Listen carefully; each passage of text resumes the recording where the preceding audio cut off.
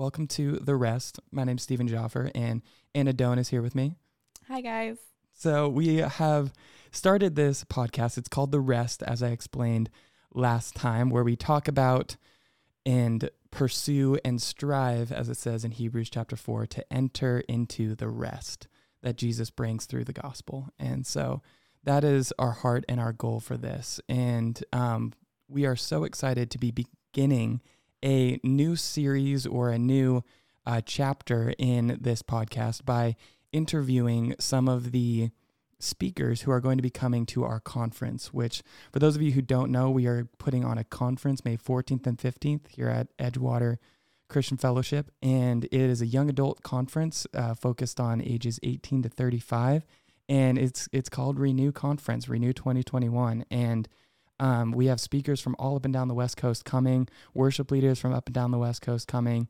And it's going to be a really fun time to have community, and also a really fun time to focus on who God is and knowing who he is as he's revealed himself to be in the gospel. And we are stoked to be interviewing the speakers who are coming. And today is our very first interview with Wesley Town, who we are stoked to have. He was the founding pastor of Ecclesia Eugene and has now transitioned to be working working as establishing the Better Days nonprofit, which focuses on mental health and how to follow Jesus in the midst of struggling with mental health and how to address mental health. And so we are so excited to have him with us. And so I'm going to let him explain a little bit about what that nonprofit is and introduce himself. So thank you so much for being on here with us, Wes. Oh, thanks for having me. I'm so glad to be with you guys. And I'm stoked as well. I like that stoked language because I used to live in Hawaii. Yes. And so you're making me feel at home. Deal. Yep. Just a little bit about, right? Oh, yeah. Love that place. Yes, the best. You can't beat it. Well, a little bit about me. I live in Northern California, Davis. I'm a pastor at Bayside. Bayside is this like multi-campus mega church that literally goes from like the Sacramento area to the Bay Area all the way down to Southern California. There's 6 campuses and like 20 to 30,000 people, and it's a really great place. And so I lead one of their campuses. And then, as Stephen, you said, I also launched a nonprofit called Better Days, where we talk about mental health and suffering within the Christian space, and really, glad to be coming and talking about mental health and following Jesus at the conference in a couple months. Yeah, we're stoked to have you, and that's awesome. And we kind of have a little bit of a list of questions just to kind of introduce you to our community and the people who are here. And basically, one of the things that I thought was fascinating is that a lot of people in our age group are struggling with calling or struggling with knowing where to go. And you've done quite a few different things in your life, and being a pastor, nonprofit leader, a variety of different things. And I guess what I would ask is, what advice do you have for some listeners who are struggling with that idea of calling of, okay, should I go into ministry, or should I go into business, or should I go into whatever field? What has that process been like for you of stepping into ministry at the very first, and then transitioning into nonprofit stuff, and how has that process gone for you? Yeah, such a great question, because I think underlying kind of our struggle with calling is trying to form our identity. So I think a huge part of our identity as humans is our purpose. And we ask ourselves a question, what is our purpose in life? And I think that's a starting point for calling. Yeah. When we use the term ministry, I always say to people, ministry is anything that you have been created to do. So that could be inside the church, outside the church, just to kind of break open that mindset of the church equals ministry calling, because God has wired people to do different things, doctors and lawyers and construction workers and what have you. So I think in all of our lives, we start with purpose. For me, my calling in life was a journey like everyone else. We all have kind of a unique story and background. I didn't grow up in the church. When I was in high school, that's when I really started to believe and follow Jesus. And it was my senior year in high school that I had been walking with Jesus, following Jesus, going to this amazing church, really learning about the Bible and what it means to be a follower of Jesus, that I started a Bible study. And I wasn't meaning to lead the Bible study. I just wanted to start it. But all my friends were like, this is your idea, so you're leading this. And I thought to myself, I would have never, purposed to teach the Bible. That wasn't in my plans. That wasn't even, a desire like innately within me. Yeah. But since it was my idea, I kind of was the default person. I started teaching this Bible study. And early on, like doing that, I just felt this inner sense that was what I was called to do. Mm. But I think there's more to it than that. I think for all of us, when we think about our purposes, we have to ask ourselves, who am I? What am I good at? What are my unique experiences? And how do I take all of that, like who I am, my talents, my gifts, my experiences, my education, and how do I collectively take all of that to meet human needs and contribute to flourishing in this world? I think that ultimately is our purpose. It's a conglomerate of multiple parts of like how we've been wired, and then saying, how can I do something in this world that is good, that is right, that aligns with God's design. And when it came to like ministry for me, I had this internal sense when I was in high school, but I think that it's also important that we have external validation. So over the years, as I was interning and teaching the Bible and studying and, going to Christian college and seminary and get my, a couple graduate degrees, over those years, there was so much external validation. It wasn't just this thing that I was pursuing. It was validated by so many people, professors and people that I, would teach in, a Bible study or at a church or to youth or college or whatever, constantly validating that. And I think I needed that because for me, I never wanted to go into ministry, like ministry in the sense of like this kind of narrow view of church ministry or pastoral ministry. Again, we're all called to ministry. That wasn't a desire.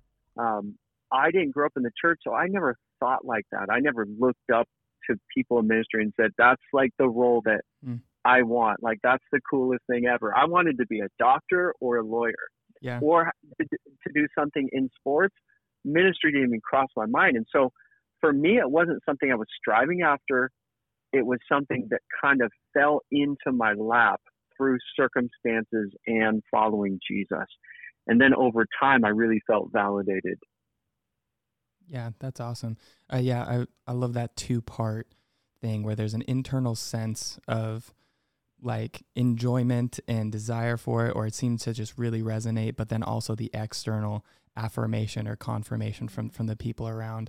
That's when those things coincide, it seems to be that's a strong indicator of, okay, maybe this is the direction that I'm supposed to go, or this is the avenue in which I'm supposed to it's supposed to desire or pursue. And so that's awesome. Those two things coming together.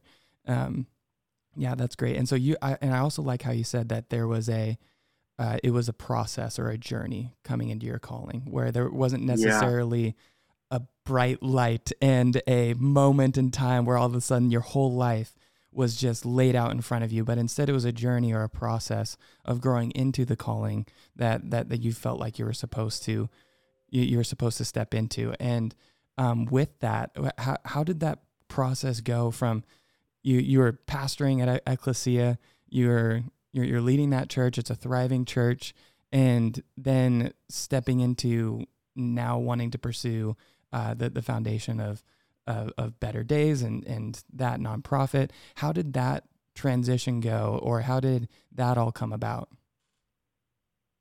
Yeah, so I think some callings are by choice and some callings are through life experience and circumstance. I think Better Days is interesting. When I was in seminary, getting my master's degrees, the two areas that I was most passionate about were biblical languages. So I did 6 like school years of biblical languages, and then understanding like the human experience. So counseling and, you know, things of that nature, were really, those grabbed my heart, really interest me. I never knew how those would come together in life and intersect. Yeah. So I have always been entrepreneurial. I love to start things. It just wired into me. So in 2008, I started a church in Eugene, Oregon, a college town. I wanted to be around young people and really see the future generations come to know and follow Jesus. And so I started a church called Ecclesia. Ecclesia is the Greek term for church, which simply means a gathering of people. And we started in 2008. I moved from Maui, Hawaii, where I was directing a Calvary Chapel Bible College, to Eugene, Oregon. And that was a step of faith, because in Maui, you have the ocean and the beach and the sun and tropical like lifestyle every day. To Eugene, Oregon, where you have no sun, no beach, and rain every day. Rain. So much rain. Not stoked about that. Yes, endless rain. And so that was definitely a step of faith. So we went to Eugene, my wife and I. We started a Bible study in our living room, started inviting college kids. It began with 5 people in our living room apartment. And I was teaching through the Gospel of John and just inviting as many people as possible to come hang with us and start to form like the core group of what would become Ecclesia. And that beginning in the apartment was short-lived, because in 3 months we had 90 college students in our apartment. Wow. And we had college students sitting in our kitchen sink because there was no room to sit. So at that point, I'm like, oh, something's happening. This is amazing. I guess this is how you start a church. Yeah. And so fast forward to our third Easter, we had almost 2,500 people at our third Easter, which was just kind of like surreal. Like, is this real? You know, when you start something, it's kind of the dream to experience that. But at the same time, I was struggling with severe anxiety, really severe stress, beginning to have panic attacks. And I was young. I started the church at 25, which is way too young, like such a steep learning curve.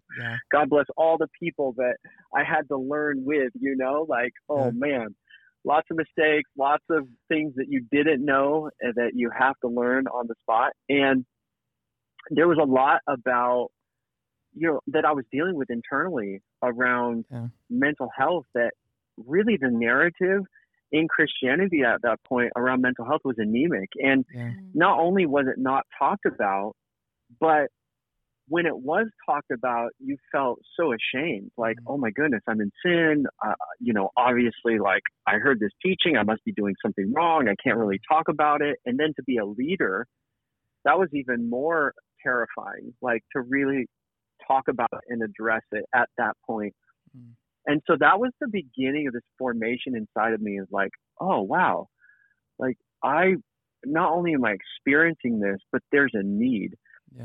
I would say from year 3 to year 5, it was just like, I felt like I was drowning in this like fast growth and trying to figure out myself, trying to figure out how to be healthy.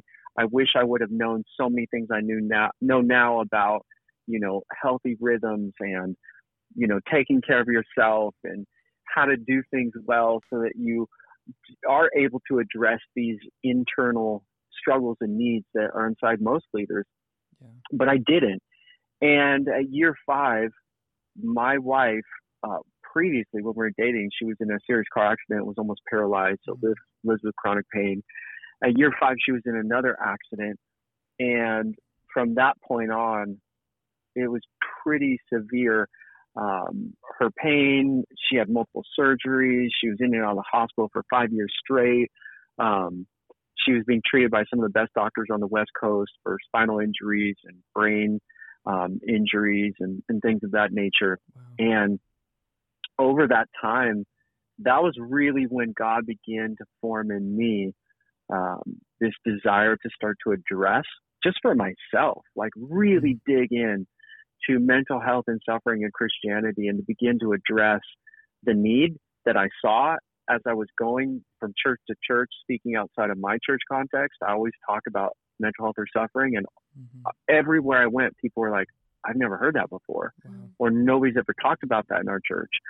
And so I began to form this idea that there was a need in Christianity to have a discussion, a conversation around mental health and suffering, and what it means to be human and follow Jesus, and to begin to build a robust theology around being human, and all the hard experiences that we go through. So that led to me starting a podcast in almost, it was late 2018, 2019.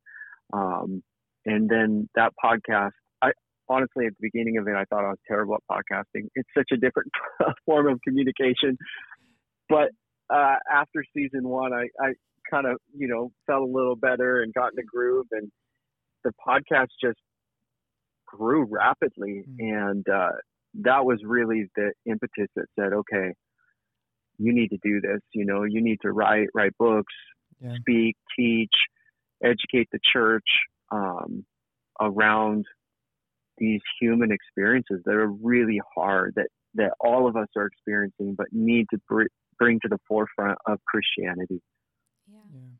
I love how you talk about bringing mental health kind of like into the light. I think that's there's so many things I feel like that are that way with the church, that the church can tend to not necessarily have conversations around certain subjects. And then when people go through them and they're Christians, they have this really untrue idea that they're alone in it because nobody's talking about it. And so I love that you kind of have addressed that.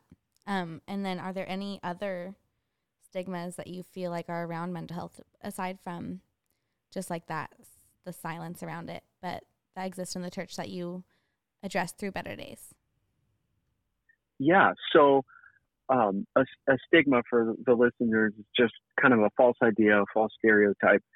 And that's part of it, because I feel like this work is so vital in our day and age. Like, for example, just like take 2020. Recent studies said, just looking at youth, 77% of those who took a youth screen on mental health for a major American organization were at risk for, mental health, emotional, attentional, behavioral difficulties. And then 62% of 11 to 17-year-olds experience thoughts of suicide or self-harm more than half the days to nearly every week of 2020. Yeah. So what's taking place in our culture is, an epidemic. But the other issue is that we have such thorough theology around teaching through scripture, exposition. We have such a thorough theology around the person of God and Christ and, things of that nature, things that you're going to talk about, in the conference, understanding the Trinity and each person within the Trinity. But we really have a very anemic theology around being human, particularly in the areas of depression, anxiety, grief, lament, all of these subjects that actually take up a lot of space in Scripture, but for some reason we don't give attention to them enough. And so that's where I feel really drawn, is to be a voice in the Christian community that gives, highlights attention around all of these experiences that so many people are processing, and not only bringing it to light, but normalizing it. Yeah. For example, I'm doing research in preparation as I'm writing a book around everything the Bible says around depression.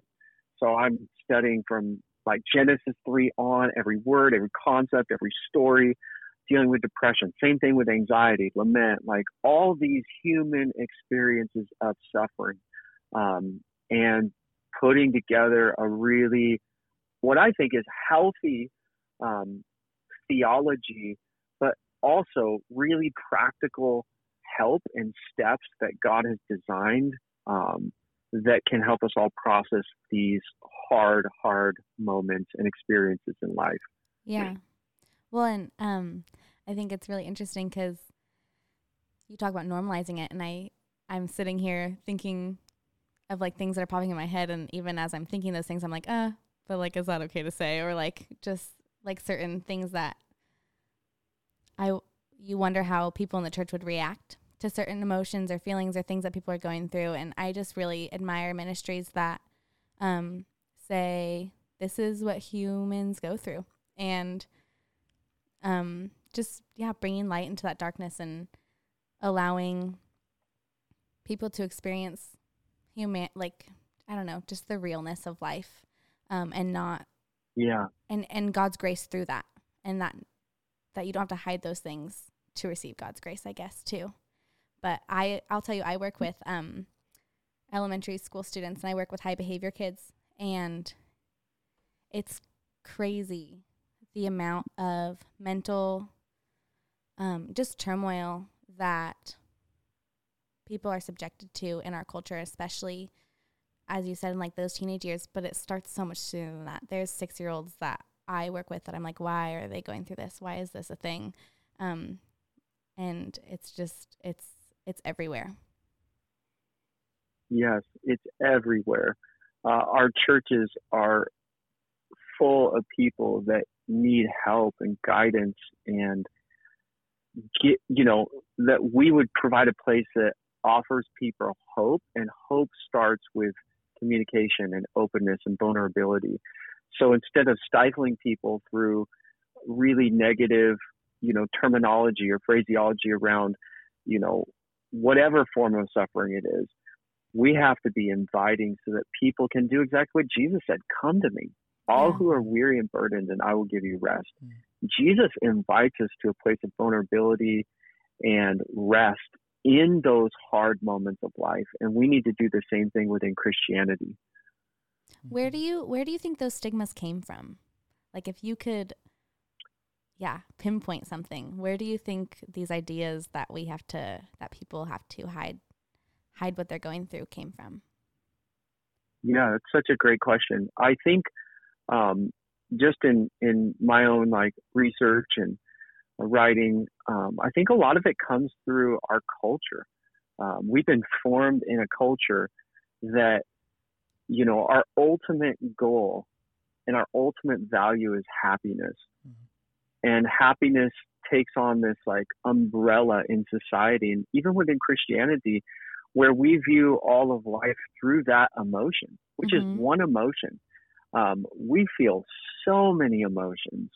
Happiness can't be our ultimate goal. And Tim Keller, in his book, Walking with God Through Pain and Suffering, kind of does a sociological examination of how different cultures and societies have viewed and responded to human suffering. It basically says the Western culture does it the worst. We are so bad at processing human pain and suffering because it doesn't fit into the manuscript narrative of happiness. So we evade it, we run from it, we cover it, we suppress it, we try to circumvent it. But when it comes into our life, because we've been formed with this mindset, and that mindset is also, seeped into our understanding of God and, being a Christian in the West, we just don't know what to do with it. And then I think on top of not only the cultural factors, I think in Christianity, and I don't say this in a negative way at all, but there are a lot of teachings around these issues that are very myopic. And what I mean by that is we focus on one verse in one context, and we make that the rule of thumb for every situation. For example, anxiety. When we talk about anxiety in Christianity, or you hear a teaching on anxiety, everybody goes to Philippians 4, 6, and 7. Yep. Do not be anxious for anything. Yep. But in everything, with prayer and supplication, make your requests be made known to God, and the peace of God, which transcends all understanding, will guard your heart and mind in Christ Jesus. That's our default verse. And when we teach that, when people hear that and when it's expounded, most of us think, oh, wow, God's view of all anxiety is it's wrong, it's sinful, you should never feel this way. And if you do, you're not praying enough. Yeah. Because prayer is the answer to all forms of anxiety. And you go with prayer and supplication, and then you're like, why am I still anxious? It didn't work. Yeah, why am I still anxious? Like, why do I feel these physiological reactions? Like my heart, I feel like I'm suffocating. Like I feel like I'm having a heart attack. Like my palms are sweaty. Why do I still feel this way? And all of a sudden you're in this cycle of like shame and guilt. Like I must have some sort of sin in my life. But here's the problem. Most people have not studied the full scope of anxiety in Scripture. There is way more to anxiety in the Bible, in the Old Testament and New Testament, than just that verse, pardon me. Absolutely. In fact, the main term for anxiety in the New Testament comes from a verb and a noun in the original language, and it means to care. And it's actually a healthy term. Paul uses the same term in chapter 2 of Philippians when he says, I'm going to send, so-and-so, my coworker, to you that I may be less anxious. So the same person who said, do not be anxious for anything, also said, I'm struggling and dealing with anxiety in my own experience in this moment. So how do we process through that?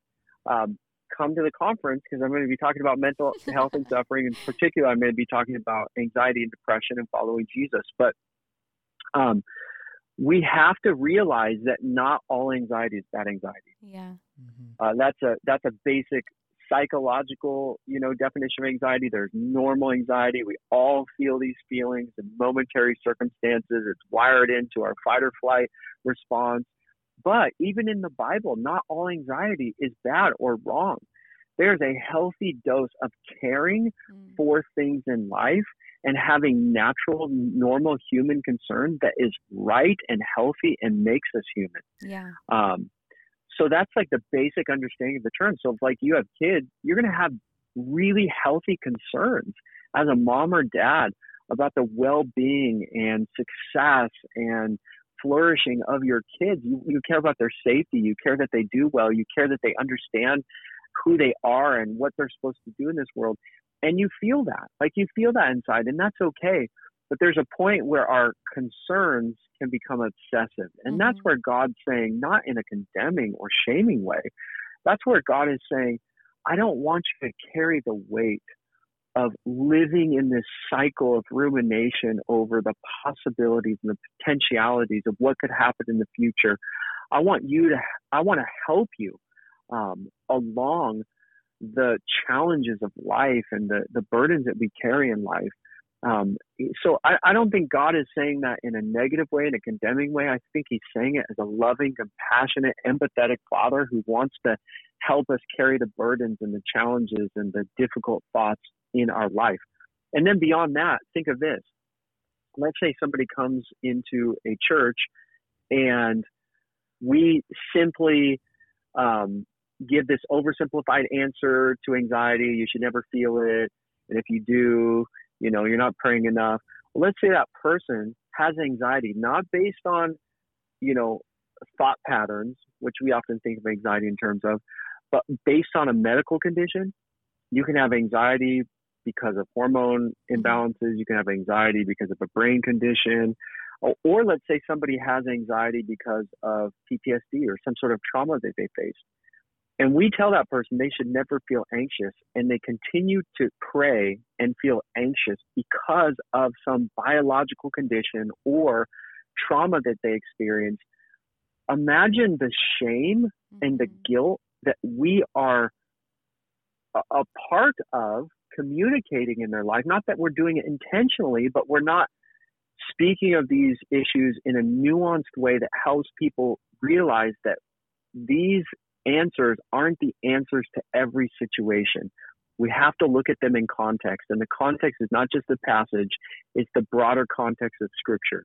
Yeah. And so that's a long explanation to say we have to be really careful, because we don't want somebody in those types of situations to feel ashamed and thinking that they're doing something spiritually wrong, when in reality they just have a biological condition or trauma that they need to process through with an expert that can help them walk through trauma and the untangling of trauma in the human soul. Yeah, something that So goes deeper. I say all that to say that's a simple example.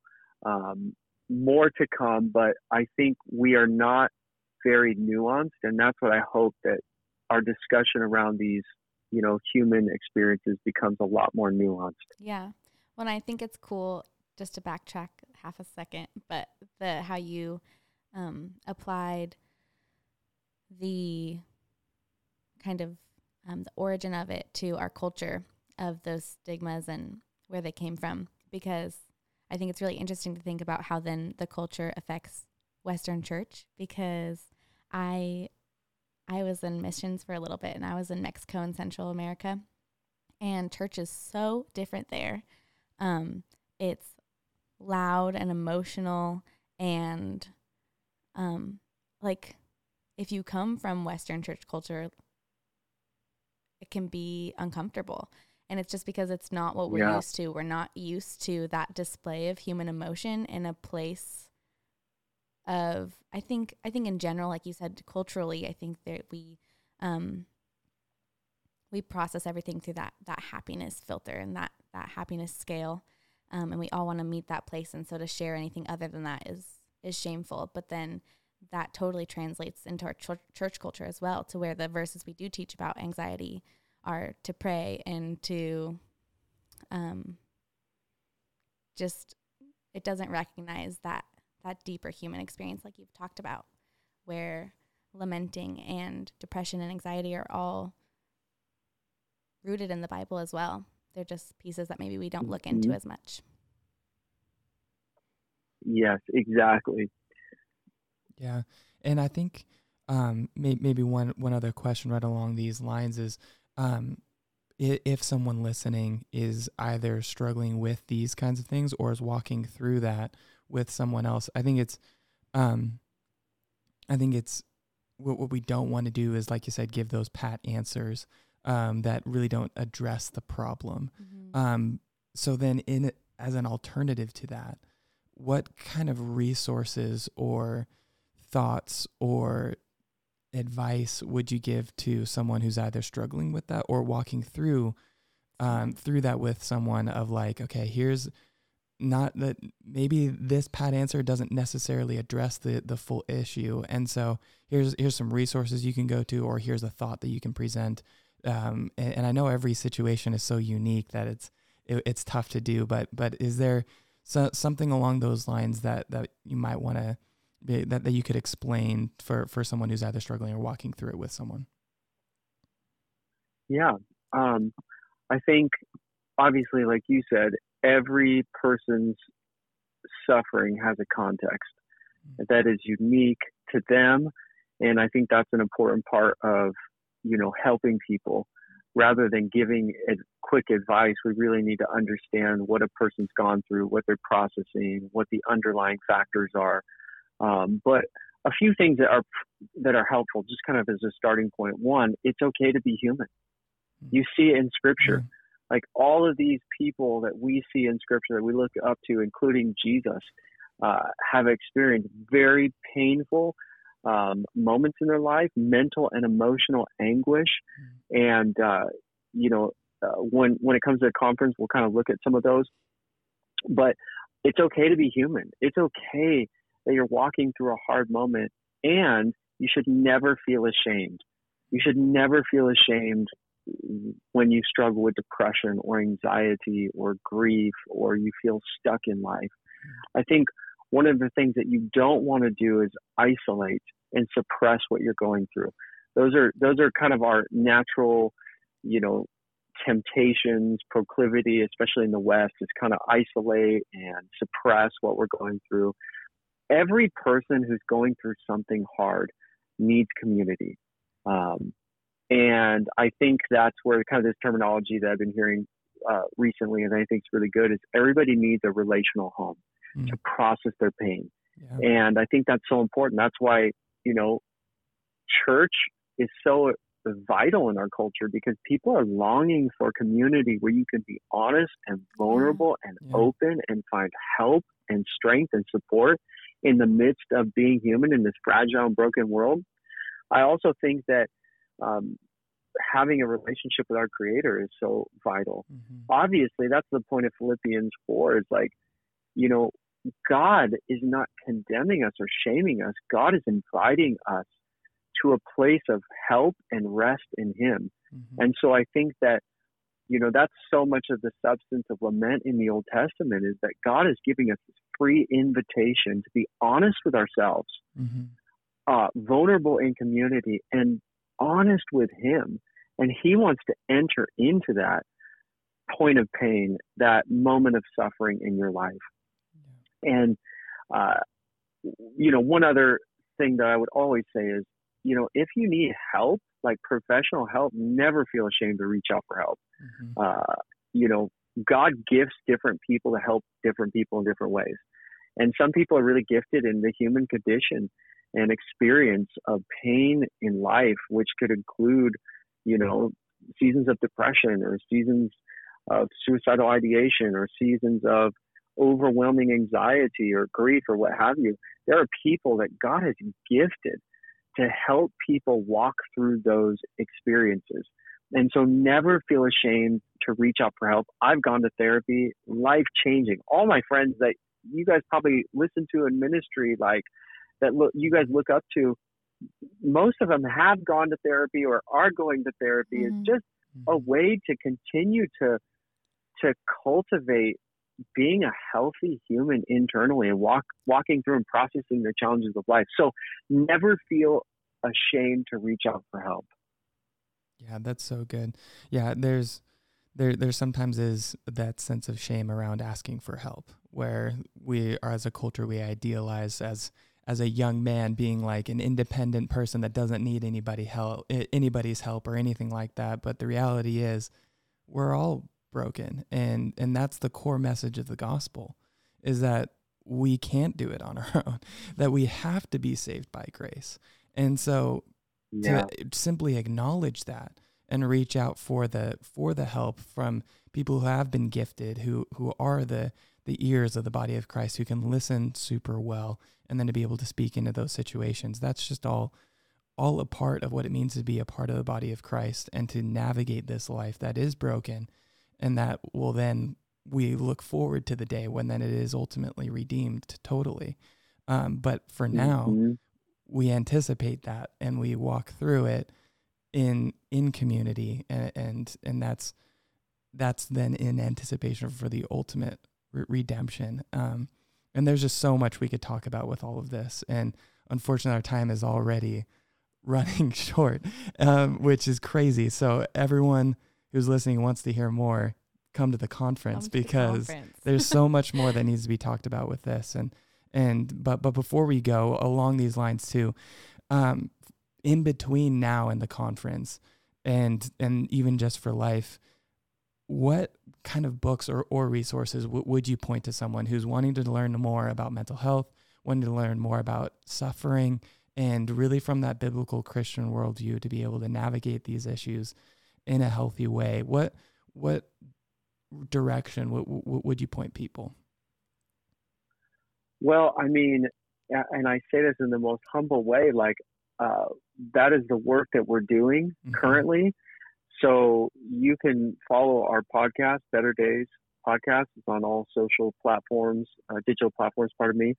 You can follow us on Instagram, Better Days FMLY, like family, but shortened, FMLY. And then our website, betterdaysfmly.co. We put up every other week, we put up a new article on some aspect of this. I'm in a series on anxiety right now. And so, about to, launch a new article this week, really dealing with some of the nuance around what the Bible teaches about anxiety. And then, the podcast is the resource that most people, our broadest audience. We've been really blessed to reach people all around the world and continue to speak into this. But there's a lot of books too. Like it's hard for me to tell people my favorite books because I have 3,000 plus books. So I am an avid reader. I love to read. So the book that's my favorite is always the books that I'm reading in the moment. I usually reading 5 to 10 books at a time. That's so true. That's awesome. One book that I've read in the last year that isn't a biblical book, but it's more of like a sociological, psychological evaluation of why mental health is so rampant, in the Western society. It's Lost Connections. It's a pretty amazing book. But anything by Henry Nouwen, I recommend. He just got such a great perspective around theology of God and the Trinity, and also what it means to be human, like as a Jesus follower. And there's so many other authors. There's just a lot of good books. I'm working on a book right now to address all of these kind of realities. And so when that comes out someday, love for you to read it as well. Oh, we'd love to read it. We'll be on the short list, hopefully, just like pre-ordering it on Amazon. That's awesome. Ripping the package so open. awesome. Yeah. That's great. You guys are the best. Well, we appreciate your time and your thoughts, and are so excited for you to be here with us here in May to talk about these important issues and this really important thing that is so many people are struggling with and going through. And so we appreciate your time, and we're stoked and are definitely thankful that you're coming. Yeah, we really are. Thank you so much for I'm so grateful too. Thanks for inviting me. Thanks for this great conversation. You guys are the best. I can't wait to hang with you in a couple months. Sounds great. Awesome. Well, we'll talk soon, and thanks for jumping on. Thank you. Alrighty. Have a great day, Wesley. Bye. You too. Thanks so much, guys. Bye. Well, that was a really, really great conversation with Wes. We are just so excited that he's going to be coming and being a part of what we're doing and the conference, and his perspectives on mental health, and really bringing it into the light, talking about the issues that we as humans face in this fallen world. And I love how he talks about how the Bible really does talk about all of these things. Like I kind of mentioned last week, the Bible's so realistic. It doesn't just leave things out, or it doesn't leave things, leave question marks, or like it actually addresses reality the way it is. And not that it addresses every question we want it to answer. Like, it doesn't tell me whether or not I'm supposed to eat Cheerios or not, but it addresses life the way it is. And that's, I'm just so thankful for, and I'm stoked to see that. And really what Wes was saying too is check out Better Days. We've been following them, and they got some great resources, and their Instagram, their podcast, and it's a really, really great resource for everyone. I follow their Instagram, and I always love seeing what they post. It's a good moment in my day. Yeah. Well, that pretty much wraps up this episode of The Rest. Thanks for joining, and we hope to see you next week. Yes, have a great day, everybody. See ya.